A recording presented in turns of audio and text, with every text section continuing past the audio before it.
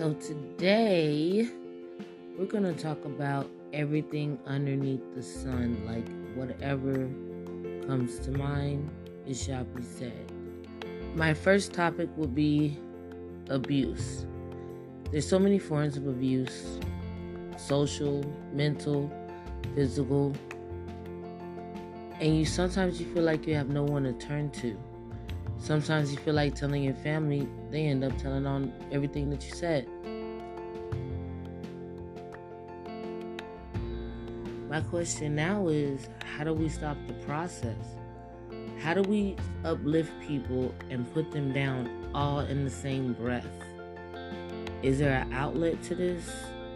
Is there a way out?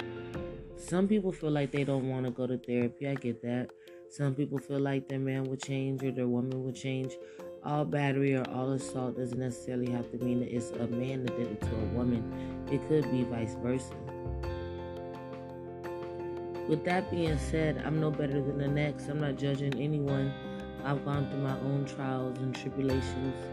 It's just that sometimes you need someone to talk to. Everything will be anonymous. You don't have to say your real name. Just give me feedback.